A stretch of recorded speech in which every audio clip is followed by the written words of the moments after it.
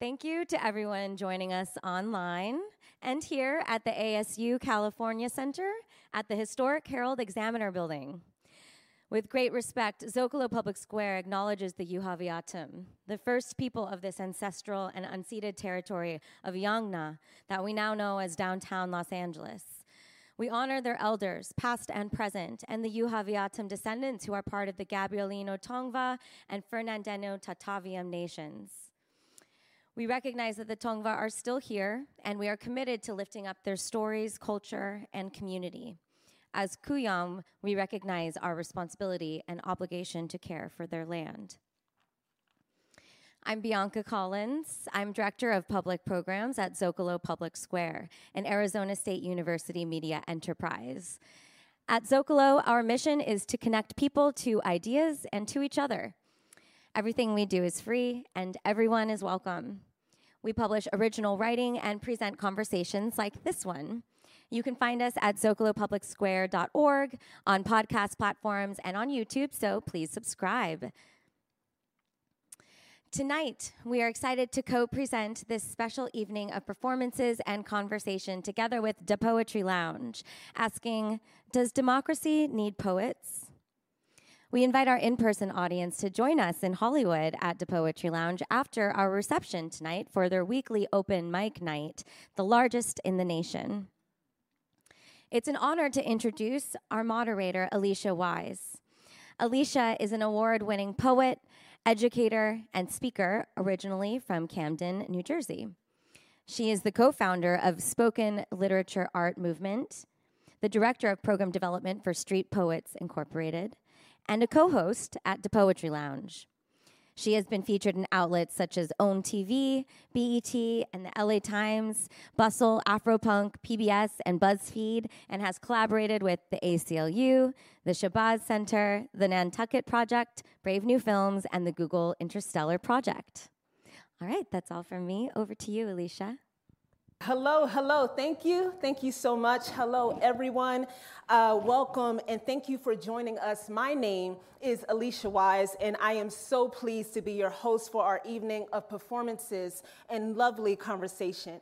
As you have heard, I am part of the Poetry Lounge, which is helping to put on this amazing evening. The Poetry Lounge is a historical open mic space based here in Los Angeles, serving the community with workshops, events, productions, slam teams, our traditional open mic space, and so much more. Now, to proceed with our evening, I'm just going to ask for a little bit of a snap. Is that okay? Can I get a snap from our audience? It is my pleasure to introduce our first guest, Bo Sia. Bo is a Tony Award-winning poet and the author of 3 books of poetry, most recently, Well Played.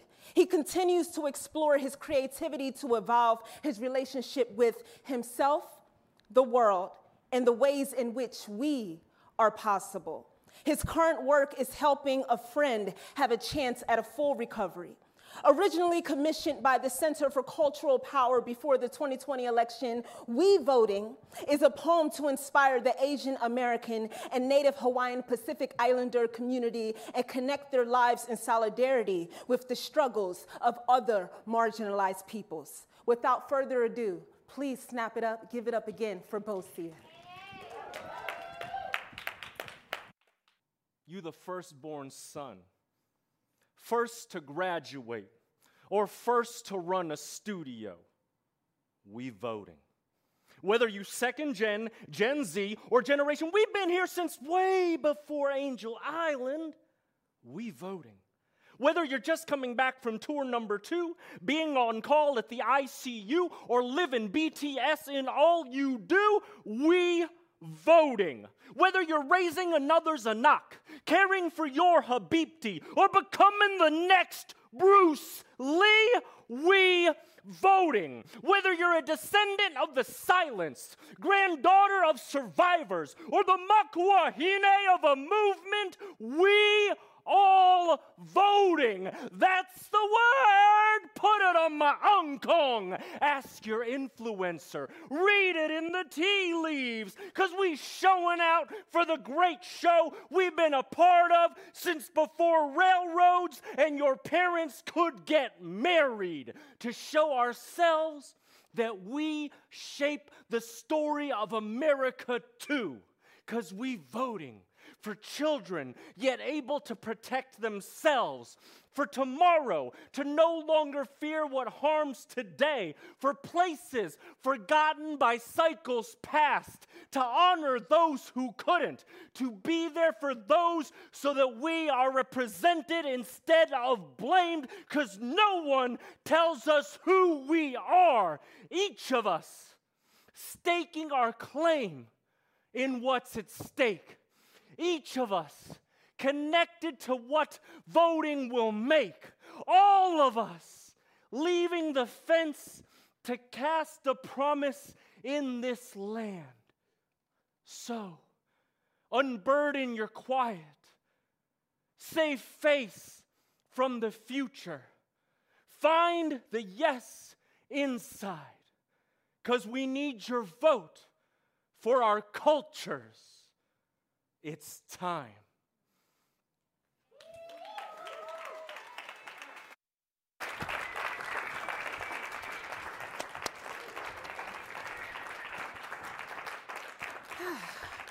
All right, so it's safe to say the audience is warmed up. Thank you so much, Bo. Now, I am so pleased to have the honor of introducing Sekou Andrews and Steve Connell. Sekou Andrews is one of the most successful spoken word poets in the world.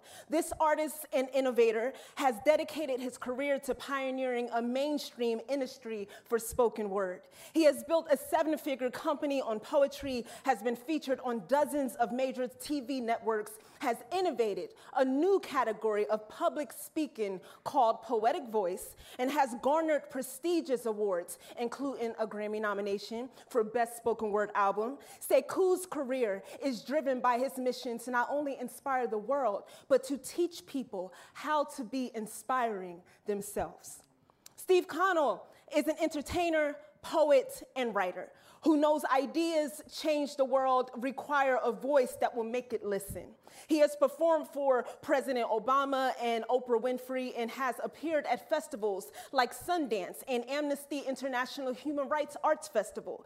He is a national poetry champion and accomplished playwright. His most recent work, Imperfect, premiered with Lincoln Center's Restart Stages series in 2021. His celebrated piece, We Are the Lions, has over 10 million views. And his first short film, The Universe is Chewing, was awarded a 2019 Best Shorts Humanitarian Award. My God, poets are amazing. Can y'all just give a round of applause real quick? On March 7th, 1965, 600 men, women, and children began a march from Selma to Montgomery in a demonstration aimed at securing voting rights for all Americans. Upon crossing the Edmund Pettus Bridge, they were met by extreme violence at the hands of law enforcement and civilians in a day that has come to be known as Bloody Sunday. Water-Stained Black, written by Steve Connell and developed with Sekou Andrews, was written to remember and honor those who sacrificed so much in the name of equal voting rights, and to remind us those rights, like our democracy, are still very much in question. Please welcome Steve and Sekou. 600 peaceful protesters marching to Montgomery from Selma were attacked by Alabama state troopers and white supremacists as they crossed the Edmund Pettus Bridge. The day was March 7th, 1965, but it has since been known as Bloody Sunday. And I stood on Pettus Bridge. This bridge in Alabama. Above water that can never be blue like it was, and listened to the winds like Victrola's play memories Yesterday, of men women who fought prayed. And on this very spot were slain. They sought to vote. Sought to vote. And have their say. And not but God could turn them away. And God, he was on their side. And days later, Dr. King arrived. And stood with them on the bridge that day above the not blue water. And see, it's not the brown of mud or the blood red blood that has dripped down, that has changed the way this water looks. It's the black ink of promises made, scrubbed loose from white paper by gray hands that are done with having color, declarations rewritten and written again like blank pages filled with unintelligible scripture written in invisible ink by illiterate men. Move along. There is nothing to see here, just empty words and unfulfilled promises written by poets with no legs who wonder why their words don't move, don't march like sweet words that come from the heart but have no heart behind them. They go nowhere. Oh, but see, Martin is not that poet, right? So he grabs Jefferson's pen and rewrites the poem again in big letters, bold and black. I will not give my freedom back. Now, you could try to take it, but you won't succeed. My vote is the proof I am free. Oh, and he stuffed that poem in the ballot box. Oh, but his words had legs that kicked the box open. Right, so he gathers up the splinters and he builds letters like crosses that spell freedom. And he burns that shit on the White House lawn and says, I am no little boy building fires I can't control. I light up the night so you can look around and see things clearly. From this moment, I will not bring us back, but forward, baby. I move. I march. I walk. I won't stop. I stand above the not blue water that hasn't been blue since Sunday. Bloody Sunday.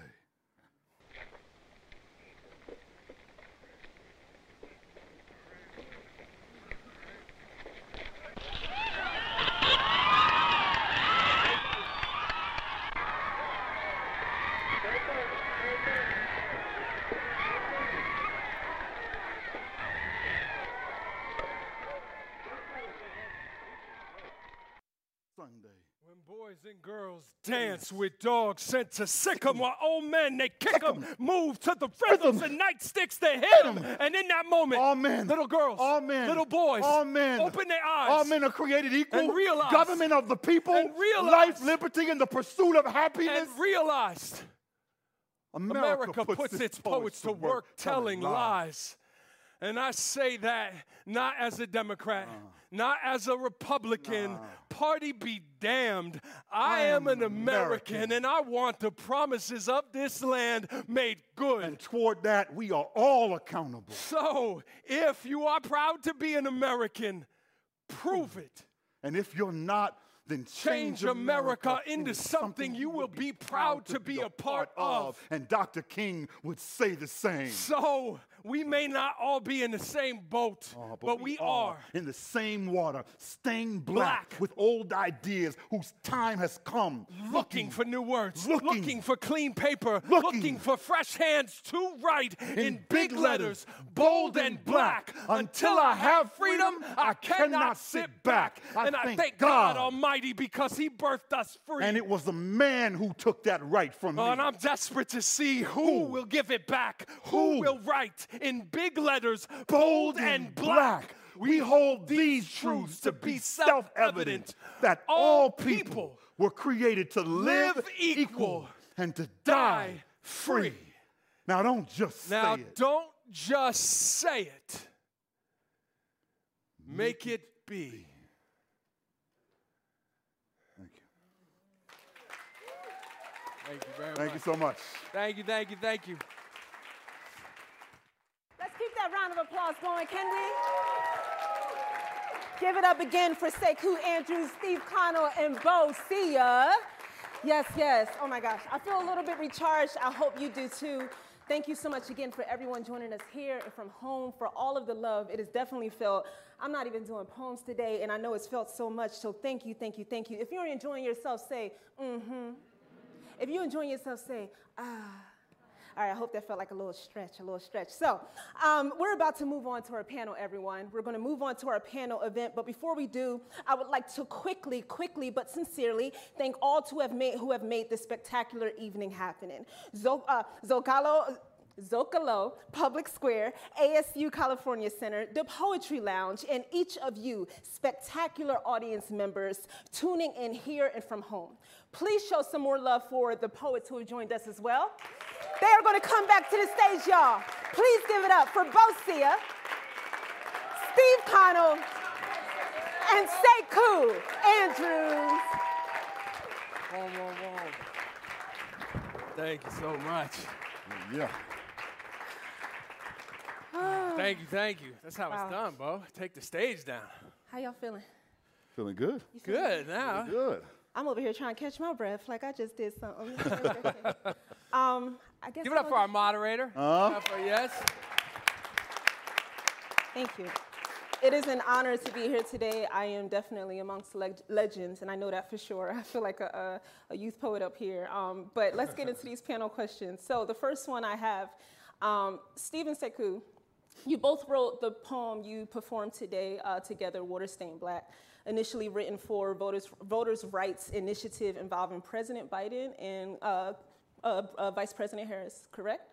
And it got not initially written, but the last time that when we created the video, it was for an event with Right. Gotcha. The video that we just released yesterday for Martin Luther King Day was created initially for the Selma Jubilee, 57th anniversary. Either way, it's powerful. Which leads me to my question. This is for all of you. What does it mean to you? And I want to start off with the personal, internal, before I get to the outward a bit. What does it mean to you internally, personally, spiritually, however you want to name it, to have our poetic voices when it comes to poetry called on for such big matters in society and in the world at large? What does it mean for you personally? And anyone can answer this. Personally, I got it. Go ahead. I don't like. Bosia, cool. Bosia, Yeah, listen. So, like, for me, like, personally, I tend to, my initial reaction is actually quite conflicted, because I ask, who am I to be able to contribute to this? Who am I to have any impact on this? But I think throughout the years, because we've been fortunate to do this for a while, I feel really blessed because it's important for us in this country where language is used to exploit us and against us, to use poetry as a way to elevate our understanding of language and see through the lies and get to the truth. Because poetry doesn't live in the literal, because poetry can't be propagandized as easily, it helps us as a society to find the real truths that we're striving for together, even if we use different words in our everyday lives. Absolutely. Thank you, Bo. Yeah. Y'all see the way he conjugated propaganda? Just like that, poetry, propaganda. Is that not a word? No, that was perfect. But see, that's the beauty of being a poet, is as soon as doesn't you matter. say it, it immediately becomes a word. Confidence, That's man. right. Just No, you said confidence. it well. I mean, I think to me there's something, especially in moments like this, I think just life in general, but in moments when language is being damaged and manipulated, when truth is being sort of turned into, weaponized, I think then we all do what we can, and as an artist and as a poet, that ability to try to speak to the moment, try to sort of amplify the powers of truth, the values system, the issues that matter most, and try and help give the medicine a little more sugar. And I think that to be able to do that, especially in moments, because it all just how can we help? And so we've been blessed with pens and voices, and so it's an honor to be able to use them. Give the medicine a little bit more sugar. All right. All right. Did you want to add to that? I mean, I think, we all share such similar consciousness that if I was to depart from the consciousness aspect of it, but look at the platform aspect of it for poets, because I've dedicated my career really to helping to create more of an industry for spoken word. Right? Poets don't have careers. And I think what's personally powerful for me is when, of all of the people that you could choose to speak on some major platform for some major issue. When a poet is called on, it's such an incredible honor because it's an honor of our art form. It's a recognition of the power of our art form. You expect the poet to have a level of consciousness because people expect the poet to be grassroots at the local open mic, even if it's the world's biggest open mic, but still, DPL, you know what I mean? Like, what up, Lounge? Like, you expect that to be, this grassroots thing around the corner. So then when it appears at the inauguration, when it appears at the forefront of some social movement, that to me personally is a moment of pride for our art form transcending. Absolutely. All right. Okay. Well, y'all are leading to other questions, but I'm going to wait till we get there. Y'all are saying some very important things. So for all of you, again, what helped jumpstart your interest in this work of using your voices for democracy or liberation? What called you to this historically, or what keeps calling you? What keeps you here? So what called you to this work, and what's keeping you here? I mean, hello, Bo. Bosif, may I call you Bosif? What's keeping me here is now, I mean, that's they talk about 10,000 hours. I think the three of us have probably, we're hitting 30,000, 40,000 hours. And to be blessed enough to be able to make a living as an artist and to be constantly pushing into those places of how in a time when it literally, and maybe, it feels like the world is at stake, how do we all galvanize together, rally together to save the world? And so there is a sense that, again, I think that liars, this is a theory I'm messing with, so hopefully I can get it out, but liars, over the last few years, I've seen that liars, by definition, they're storytellers, right? And they need to be believed, right? Like, if I'm telling you a lie, the only power in what I'm saying is if you believe it, so I have to become good at telling the story I'm trying to say, especially because it's not true. Whereas I think voices for truth are oftentimes not concerned with the story because it just happens to be the fucking truth. Right? Like, why do I got to convince you of what's true? The sun's out. You're sitting here. This is Bo. This is Sekou. We all understand it, but we're seeing why. Because I think now we're in a world where we have machines and technology and people in place to make truth debatable. And because of that, I think now in this moment, truth needs better storytellers. Right? And I think that's certainly what has me very excited to be here, because you need the person who's curing something to be in the lab curing it. Yep. And I feel like he needs the partnership of somebody who's spent their life learning how to talk and tell stories to partner up. So I think that's a big part of, I think, both maybe what got me into it, even though then the truth was, I love you, please let's go get a drink, please let's go home, please, whatever that is. And then now is, it's elevated to a higher issue, but at the same place, I think that's that truth needing to come out. So does it feel like a responsibility? Yeah. That's what I was going to say. Is I feel like there just comes a responsibility once you start taking the stage and you're using your voice. Once you find your voice, you feel a responsibility to harness. You feel a responsibility to use your voice in certain ways, and then you feel a responsibility to harness the power of your voice because you're recognizing how powerful your voice is.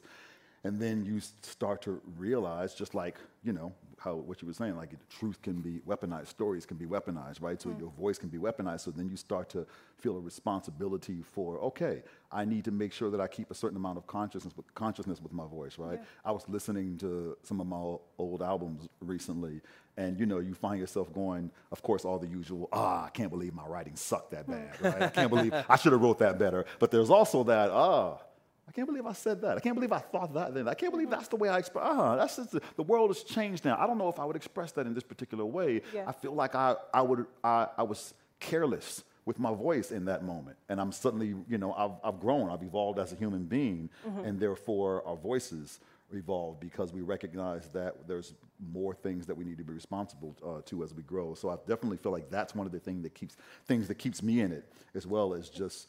The bigger my voice gets in the world, the more responsibility it carries, and I have to be conscious of how I'm wielding that power. Absolutely. Well, I'm glad you're still here. Thank you. Yes. All right.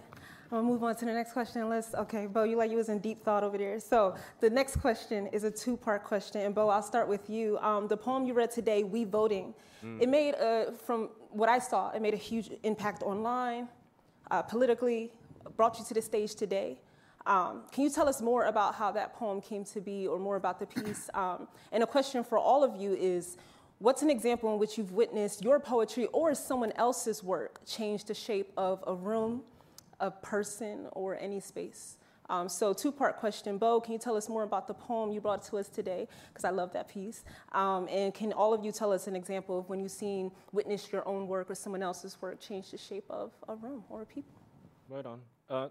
Thank you very much for that question, Alicia. I'm really glad you asked that, actually, because that's something I definitely want to share with this group and the audience online.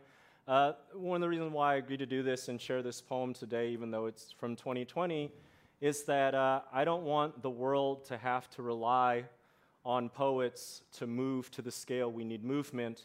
I want the world to learn from us how to express their own poetry, because we'll need all those voices. So in speaking to that poem, it was important to me to recognize that what I was being commissioned and asked to do was not to solve the world, but to incite a single action. And if you've been following the AA and HPI community in the last 10 years, as we've evolved and diversified and the diaspora of our voices have been expressed online, there's also been tension and conflict around that amongst ourselves. And I wanted to create a poem that would inspire a larger percentage of us while feeling inclusive to most of the overall, what we think of as that entire diaspora. It was important for me to never use the word Asian American or yellow or motherland. It was important for me to use words that many people in this audience would not know the meaning of, because it was important to have both the feeling of inclusiveness and specificity. And I don't say this to sort of hype my poem.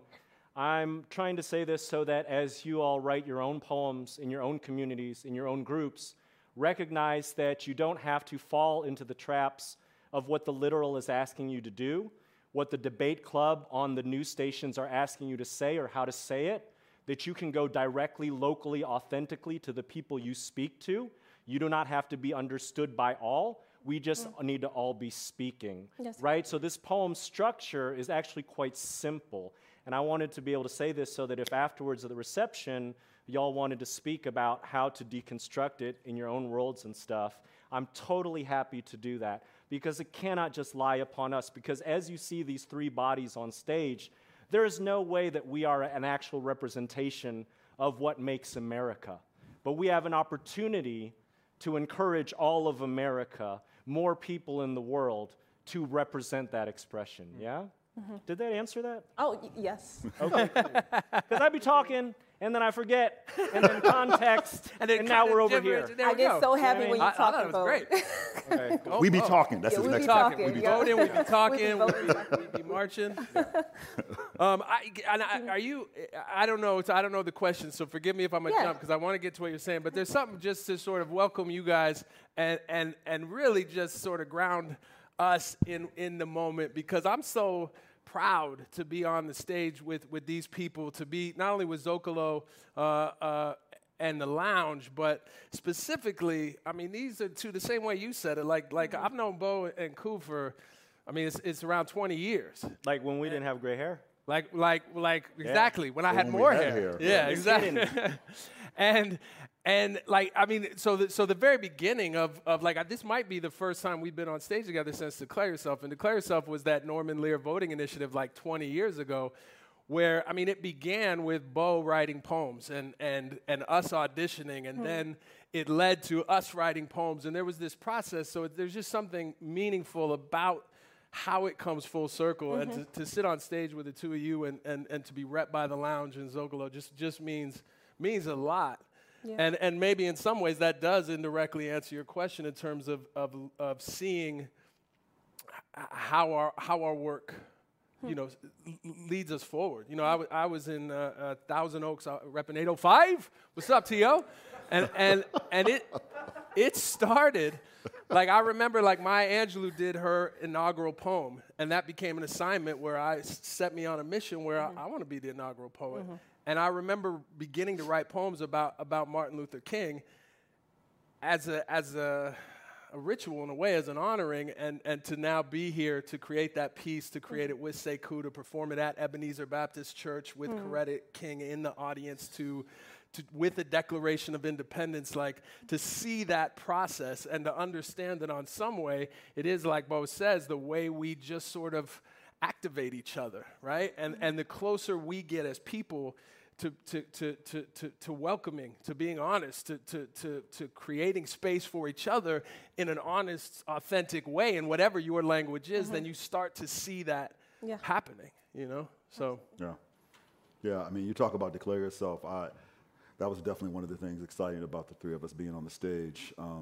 That tour was, you know, Norman Lear, TV legend, but heavily politically active, purchasing an original print of the Declaration of Independence and saying, I want this to travel and inspire people to vote. And to your point, of all the people that he could have chosen, he said, I'm going to attach spoken word poets to that tour. So, but what was so challenging was that it was a nonpartisan nonprofit tour, right? And so Norman he didn't limit his expectations of what he expected from us. He was like, I want you getting everybody on their feet. I want them screaming and yelling. I want them, yes, voting is the way, right? But you can't tell them to talk. You can't tell them what to talk about. You can't tell them about this proposition. Don't tell them who to vote for. Don't talk about this issue, right? So we felt so incredibly handcuffed that we had to go back and figure out how to reroute the power of our voice. Because poets, we're very partisan. You guys don't. Like, we get on both stage and we be like, this is what you need to do to fix the world, right? And suddenly it was like you can't speak about it in that particular way. So it really challenged us to have to find new pathways. And now I fast forward, and so as you talk about, you know, rooms that we've changed, that was one of my biggest experiences in changing huge rooms of people who were on the fence about voting, who were skeptical, who didn't believe. But we first had to figure out our unique personal positions with where we were with voting, because all of us came in with different experiences. And that tour, we ended up registering over 1 million youth to vote. And so you talk about being able to, with the power of a nonpartisan message, to be able to activate such mass civic engagement was huge. Fast forward now, I do a lot of work as a public speaker. And I go into rooms that are not all left or right, not all sharing the same particular political beliefs or social beliefs, et cetera, and I feel like 3 of the training grounds that were amazing for the work that I do to be able to galvanize a room were Declare Yourself, the tour, was Slam. The lounge. Slam, right? Because in Slam, you talk about transforming a room. Oh my gosh. You go into a room that is hostile. It's not, oh, we love poetry. It's, I came here to watch the game, and now somebody just gave me a scorecard and said, judge this poem. And I just want a latte. I don't want right, you know what I mean? Yeah. And now you're imposing on my drink or my game, and so I'm going to start off with giving you a 1. But then eventually, over time, it's like, oh, wow, that's like kind of crazy. Oh, 3. Oh, wow, 6 and 9. You know what? You think you just earned a 9.3. You know what I mean? You see the bitterness coming out. I mean, he still got scars from those. They just wanted to watch the game, Sekou.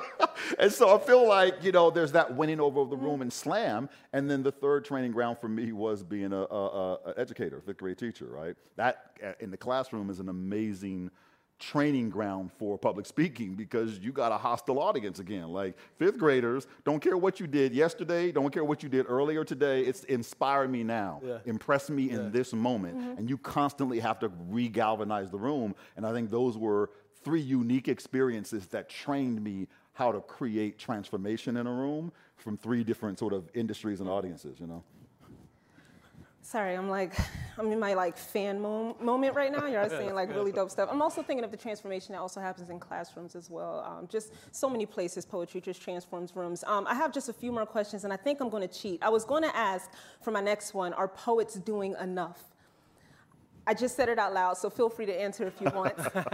But what I really want to ask, I think, is what can be done to amplify what poets are doing? And I think you kind of already touched on this a bit, but what are some things that can be done to amplify the work poets are already doing? Like, I can put a finger on many different reasons why some people don't want the works of many, especially spoken word artists, out there more. So what do you think can be done? Answer the first question if you want. Are poets doing enough? And then what do you think could be done to amplify our voices even more?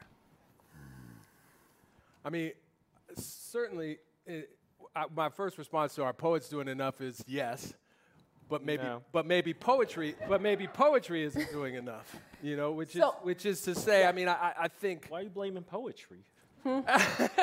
Poetry didn't do shit. Okay, Poetry ain't never done nothing to nobody. They would say we have more like a conversation, so I'm just talking. Well, let's continue. But I mean, I suppose you can get in on any poet, this or that. But I guess there is something about there is a rewiring that has been happening in our consciousness collectively around what poetry is, and a resistance to what poetry is. And I think so the work of essentially doing that, of pushing through and helping people recognize there is something interesting about, say, in our culture, when do we look to poetry traditionally? And what we think of as poetry, right? Old dead white guys doing boring shit that doesn't relate to us, because there aren't a lot of people that have seen Bo relative to how many haven't seen Sekou. And I think but when we think of poetry, in the moment when somebody dies, we think of poetry. In the moment at a wedding, we think of poetry. At a christening. So there is an innate understanding of this need for great language to help us move forward. I mean, and I think that is what part of the work that is in terms of what I think poetry can do powerfully in a way that no other art form or few other art forms can, and how important it is in literally this moment to cut through. That to me is part of the work. Are we doing the work? I mean, I'll let Bo answer that so I can cut him off. Yeah, do that, please. I'll be ready though. Okay, so I mean, I would say this. I mean, I don't mean it in a mean way. I just mean it like I don't think we're doing enough as poets. But I also think that part of why we're not doing enough is the level of overwhelming asymmetric warfare just bombarded upon all of society. But if we had more solidarity amongst ourselves and we could step back and nurture and galvanize and strengthen each other, I think we could do way more. Even just what Steve just said, like too often being raised in America, there's this aspect where you have to think of poetry almost in supremacist terms, right? To get to your mortgage, to get to your vacation, to get to your retirement, right? To get all these things. But Steve was talking about occasions, right? The biggest moments in our lives, the things that make us human, the things that bring us together. Poets could do more of that than waiting for checks, and I'm included. I'm saying because of my entire life, I learned the hard way. I shouldn't have missed all those weddings. I shouldn't have been chasing those checks in my 20s. It didn't amount to more than a name, but it didn't transform lives the way I've seen poets who give of themselves to the moment we are human. That has blown my mind. Right. And as far as what can we do, like, I really think that, look, I know these guys like 20 years, and we was on tour for like a year, and I was not the nicest dude to these cats. You know what I'm saying? But here's the truth. I appreciate you saying that, Bo. I appreciate you saying that. We will never write like each other. Right. But we are all striving for the same thing for people everywhere.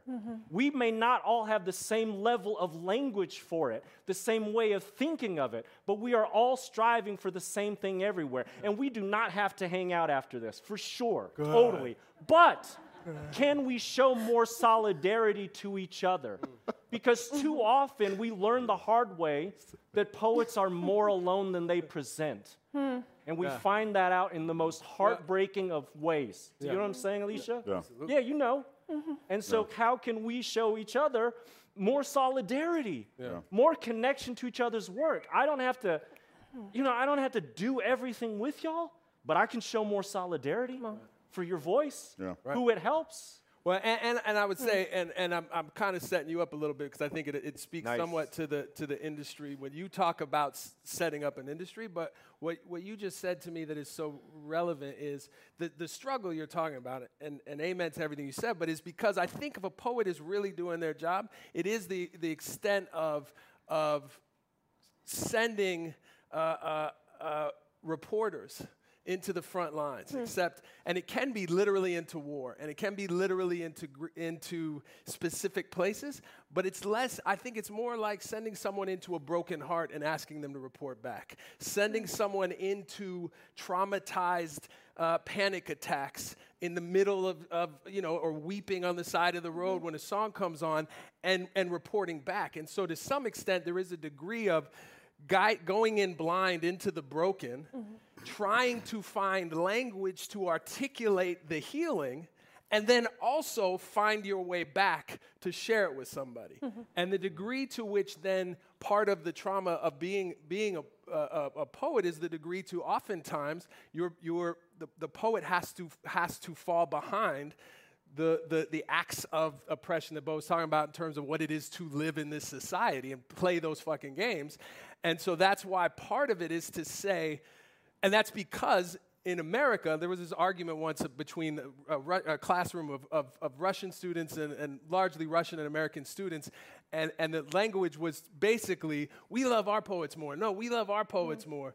And they said, well, how do you prove it? In America, they said, well, we love our, in Russia, you know how we know we love our poets? Because we kill them. Well, what do you do in America? Oh, we ignore them. And that trade-off between poetry doesn't matter at all, I got shit to do, versus it matters so much, my life is in danger if you can continue to spin these ghosts. And I think some degree of that elevation is what Ku does in terms of really pushing to say the power of what we do is important in a society that is on the brink a little bit. I try to... Go ahead. I often try to think of a world without poetry and what that would be like. Actually, I think that might be my last question. But well, I do want to chime in on that answer. So I thought you were going to comment on that. No, that's good. I want to hear you chime in. I do want to say that. I mean, I think the first thought I had when you asked the question is, well, who does enough, and who feels they do enough? I feel like when if you live in this world with a sense of purpose and consciousness and activism, then typically you carry around this sense of, I'm not doing enough, we're not doing enough, there's always more to do. So, that would be my charge as well. If poets aren't doing enough, tell me who is. But I think where I probably shift a bit from your answer is I feel I 100% agree with everything you said, and yet I also feel like when I fell in love with spoken word poetry, I was chasing all the existing industries. I was going to be a lawyer. I was going to be a rapper. I was going to be, acting. I was chasing all these. And when I accidentally stumbled on spoken word poetry and fell in love, there was this sense of, well, you can't do that and make a living. Like, you have to go do one of these other things and do that on the side. And that's what I felt was a shame. I don't feel like it should be an either or. I don't feel like we should have to decide between doing poetry and making a living, doing the wedding, or being able to pay our mortgage. And that's where I began to dedicate my life and my career to say we have to build models for long-term success for spoken word poets. I want young spoken word poets to be able to tell their parents, I want to be a spoken word poet when I grow up. And the parents don't hear, I want to live off you. You know what I mean? Like, I want to be homeless. Like, and the parents may have the same reaction that they might have to hearing the kids say, I want to be a dancer or a comedian or an actor, but at least they have a sense that there is a trajectory for a comedian. At least they have a sense that there is a career path. They may still want their kid to be a doctor, but at least they go, there is a path to success for this. But there were so few models and paths for success for spoken word poets, and typically that trajectory is you're doing the clubs and the cafes, you're doing the DPLs, you're doing the fly poets, and then maybe you start doing colleges, the checks get bigger, the shows might get worse, and then that's it. You graduate and you go off and get a job. You start teaching. You just publish books. You leave our art form. You take your skills as a spoken word artist and you go write for an HBO show. You go write lyrics for somebody else. You move to a different industry. I felt that was a shame. And when I left the multi-billion-dollar hip-hop industry for the multi-hundred-dollar spoken word industry, I was like, that's the part that needs to change. We need to have a higher perceived value for our art form because we are who you call for the funeral. We are who you call for the wedding. We are who you call for your most pivotal events in life. Why is it that you cannot attach a better value to our art form? So I feel I have turned down plenty of weddings in my life, and I wish that I could do them all, but I also know that when I turned them down, it was to do, something in the music industry. It was to do some major public speaking gig. It was to go back to my elementary school and talk to the kids. It was to do somebody else's funeral. It was to do a full breath of all of the things. And sometimes I say, no. This is for you for free. No. You don't need to pay me. I'm not looking for a check. Take my check and donate it to a local poet. That happens all the time. But I fought for 10, 20 years to make the people that can pay say Sekou comes attached with a paycheck. And if you paid this speaker and you paid this basketball player and you paid this artist and this DJ, you should expect to pay the poets. I did network television shows that were poetry shows. And the bouncer, the DJ, the dancer, the actor, the host all got paid. And the poets did it for exposure. That's bullshit. That's what I want to end. I want poets to be able to have a trajectory with their art form. Terrible memory. And I love what you're saying there. And I also want to say that I agree with what he's saying. Because for me, it's like, I feel like we're saying the same thing. We are. We want to better honor each other, value each other, take care of each other. We want a pathway that if we are giving love that transforms lives, take care of us. That's right. Do not leave us alone. It shouldn't have been so hard for you when you think back then. When we began, it shouldn't have been so hard. When we began, it was so hard. Right. And we should have made it easier, right? But my only concern moving forward is, let's not go the way where we get lost. That's right. Let's not turn spoken word into hip-hop. That's what I was going to add. Let's not turn spoken word into hip-hop. Right. Absolutely. How to maintain the thing that made it. But we should take care of ourselves. Exactly. Yeah. Absolutely. We shouldn't have to wonder, I can't get sick on stage because I can't afford the medical costs if I get COVID for this event. Right. I shouldn't have to think that. Right. At the same time, there's that line. Absolutely. 100%. Well, 100%. And the idea that says learning how to you grow up in a community that teaches you how to make a living in the art form, and the second you get to that point, often the industry as it exists teaches you to then leave the community behind because you're so busy. And that's what I hear in what you're saying, and it's how to do the both end and how to not feel that my success there's so few opportunities for poet that if it's me, it's because it wasn't you, and I had to hustle that night. And that's then the trick of exposure is to say, this could be the night. Yeah. If you do the Fly Poet, which is one of the best showcases in the country that pays its poets properly, John Hensley, ladies and gentlemen. But if you do these spaces, you should be lucky because no one's paying you, so why should I? And I think that's what we're trying to transform. So. We have to get into the audience questions. And another thing. I know. But I just quickly want to ask one of you. I'm just going to pick on one of you, Bo. What is poetry without democracy in one word? Or whoever wants to say it. One word. What's democracy without poetry? Tyranny. Yeah, okay. Anybody else? Real quick, one word. What is democracy without poetry? Yes. We could come back. I put them on the spot. They was not prepared. Yeah. Well, the one word thing. I mean, but it's tough to get poets one word. Shit. We'll come back. I mean, well, I can't say it one word. I'll say it very quickly. Like when we started with Declare Yourself with the Declaration of Independence, it was the idea. You see me speaking fast to make it almost like one word. You've seen this, John. Is that the idea was the poet? People couldn't read, so they had to recite it to activate people to war, and as a result. The Declaration, in a sense, was like a slam poem, and if it was powerful enough, it would move people. But also, I think that's what the poem is about, the idea that it's just language unless it's real. Right. And so right now, we have the language of a democracy without a democracy. And so somewhere in there, I'll get back to you, somewhere in there is how we would work back. You're going to figure the out answer of how poetry. to put that democracy in without poetry is kind of... Yeah, what we have with shittier writing. It's what we have right now with shittier writing. Voicelessness. Voicelessness. Son of a bitch, they both did. Thank y'all. Can we give a round of applause, a snap for our poets real quick? I'm just breaking up the energy real quick, and we're gonna get right into some audience questions, y'all. All right, so if you are in our in-person audience and you have a question, you can just line up over here beside me. I'm gonna get us started with a question that was submitted by someone in our online audience. Ruby would like to know, what is the most unusual place that poetic inspiration has struck? The most unusual. I mean, So there's a story that that I told Steve that then he put into one of his pieces as an example of how it is that we're always writing. And it was a story of me just being brutal in some of my earlier days of my career, brutal to myself and grinding, no sleep. Got on a plane took off. I was feeling a little nauseous, got up to walk to the bathroom and blacked out.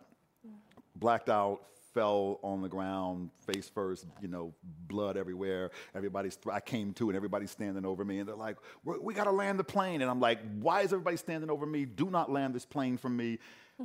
This is gonna make an interesting poem.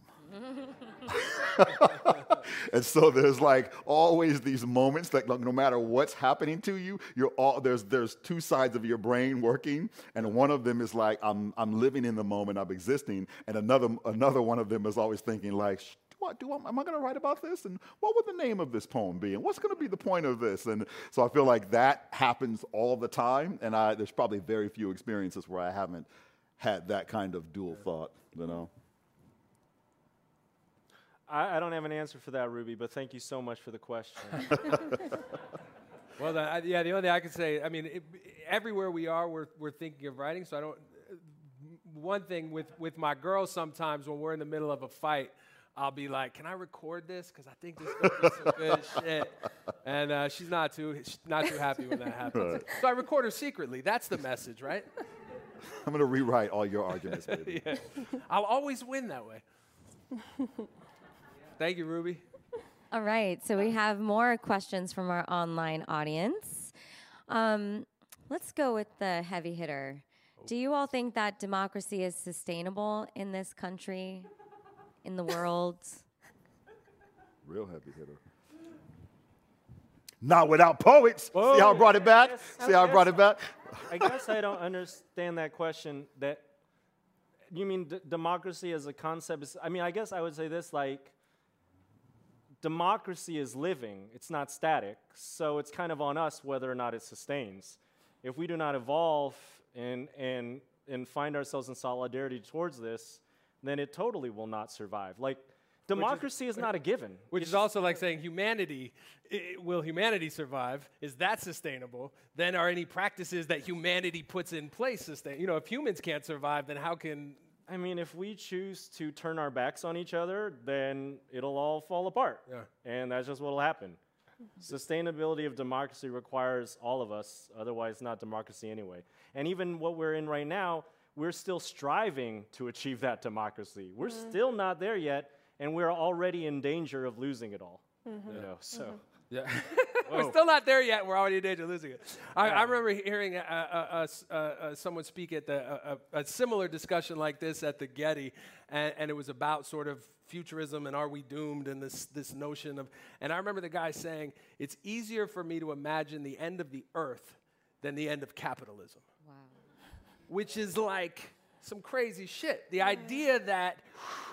and so that to me there's is a causality there too. Yeah, and that is then what democracy is, and like you said, we've never really experienced it. Certainly in America, again, we have the language of democracy, but it doesn't exist in place. I think if America is the vision and democracy is its voice, then there's a line that I have in one of my pieces that says your vision is only as powerful as your voice. And I think that that's one of the things that we have to remember is that this vision that we have for what America actually is requires us to use our voice to shape it and to galvanize others around it. And that vision is nothing without us giving voice to it. So I think in that sense, democracy has to be as sustainable as the voice. Otherwise, the vision is not sustainable for what this nation is. And if there's a podcast called Scene on Radio, SCENE on Radio, and there's the whole episode or season on democracy, and it's brilliant. The whole podcast is brilliant. So if you're looking for something fascinating on the subject, I would say that's your homework after this is done. Nice. All right, so last question that we have time for. We need a live audience? I know. Oh, thank you. Perfect. You can be our last question, sir. Can you please just say your name and your question briefly? Can you keep it to 10 minutes too, please? Take your time, however much you need. I know these guys too well. I just want to say my name is John Hensley, first of all, and secondly, Bosia, I understand where you're coming from, but you have given so much to poetry and to the world. For you to say that you're not doing enough from this angle, hard to swallow, all right? Secondly, I feel like I've never been in a room before where there wasn't somebody new to spoken word that didn't walk away like, oh my God, there were these folks and they did this thing and now it's my jam, right? And so exposure is a problem. Amplification of the art form is a problem. There's so much more that can be done, but it's not on you. What can corporate America, what can big money do to help amplify what you guys do? Like I said, for me, my career has been dedicated to helping to create an industry. I realized that was a big purpose of my career because what I ran into so often was that low perceived value and the concept of the broke poet. So for me, it became a matter of saying the challenges, we don't have the infrastructure, we don't have agents and unions and people fighting for us and people creating opportunities for us. It's always like we're having to go in and it's the Wild West. I've had managers that were managers for big artists and so forth and tried to apply the same techniques for us in poetry, and they kept hitting walls because they couldn't use any of the same techniques because we don't have an industry. And so I feel like for me, a big part of it has been helping these other industries raise their perceived value of what we bring to our stages so that they want to go out and fight for us, so that they want to create opportunities, so that they want to book us, so that they want to retain us, so that they want to so-and-so, so that we then can get to bigger and bigger platforms. I feel like when you talk about are we doing enough and what's going to amplify the art forms, it's people believing in the value and trusting in the value of the art form itself, and all of us not having to be the first poet to ever blank, blank, blank, the first representative. You know, Steve and I used to talk when we toured colleges, we would go and do so-and-so college, and they'd be like, oh, you know, giving us the tour and the lay down, the lay of the land, and they'd be like, oh yeah, we had, you know, Bob the comedian here last week, and he bombed. We're not having Bob back. But it was when we had Bob the poet here, it was like we're not having poetry back, right. You know? And so there was just this sense of like if one of us bombs, it's like we ruined it for the entire art form. And I think we need bigger and bigger platforms so that people know that we bring that value and they trust the power of that art form, so that Amanda Gorman is not the first time people have experienced spoken word poetry. Brandon Lee winning America's Got Talent is not like, where is this poetry thing been all my life? It's been right around the corner at the Poetry Lounge, right up the street at Fly Poet. It's been around the corner from you your whole life. You need to tap into those venues because amazing talent lives there, and we just need bigger platforms. Yes, yes. Yeah, I mean, it's funny because what he just said is that story came to my mind, which is most people, because they haven't been to the Lounge or New Eurekan or Fly Poet, so they don't know what poetry is. They know what they've been stigmatized into thinking it is, and so if you go and you love comedy because you've seen great comics, and so if you go and see 10 shitty comics, you know, oh, those are just bad comics. But because you haven't had the experience and the exposure to see what a great poet does and what the difference is between, say, learning and workshopping and then getting to that point of Richard Pryor, of Kendrick Lamar, of Dave Chappelle, who to me, and I think what's fascinating too is more and more you see like Bo Burnham, Dave Chappelle, Kendrick Lamar, Beyonce. What's fascinating to me is that they're evolving into a place where the box that their art form put them in, right, which they had to be in that box to get to where they are, but now that they're there, they're evolving into a place that doesn't have words for what they do. And to me, what they're doing now is poetry. And there's space for it because it's not poetry, it's Beyonce. It's not poetry, it's Kendrick Lamar. And I think part of the work we've been doing to get to this moment is to realize that space, that extra that you do, hip hop plus, that plus is poets. And I think that seeing people who've spent their whole life just doing that, there's something exceptional to it. So figuring out how to amplify and if people say, "Oh, I want more of that," then they'll get it. So.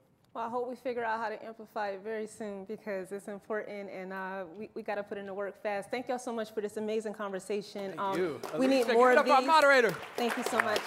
We need so much more of this, so much more.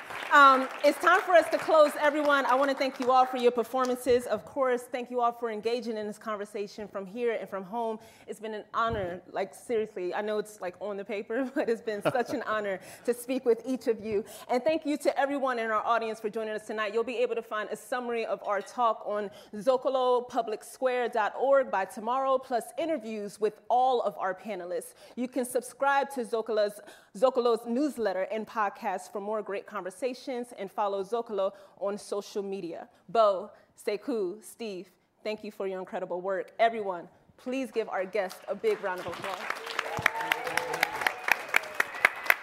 Thank you. Thank you. Thank you very much.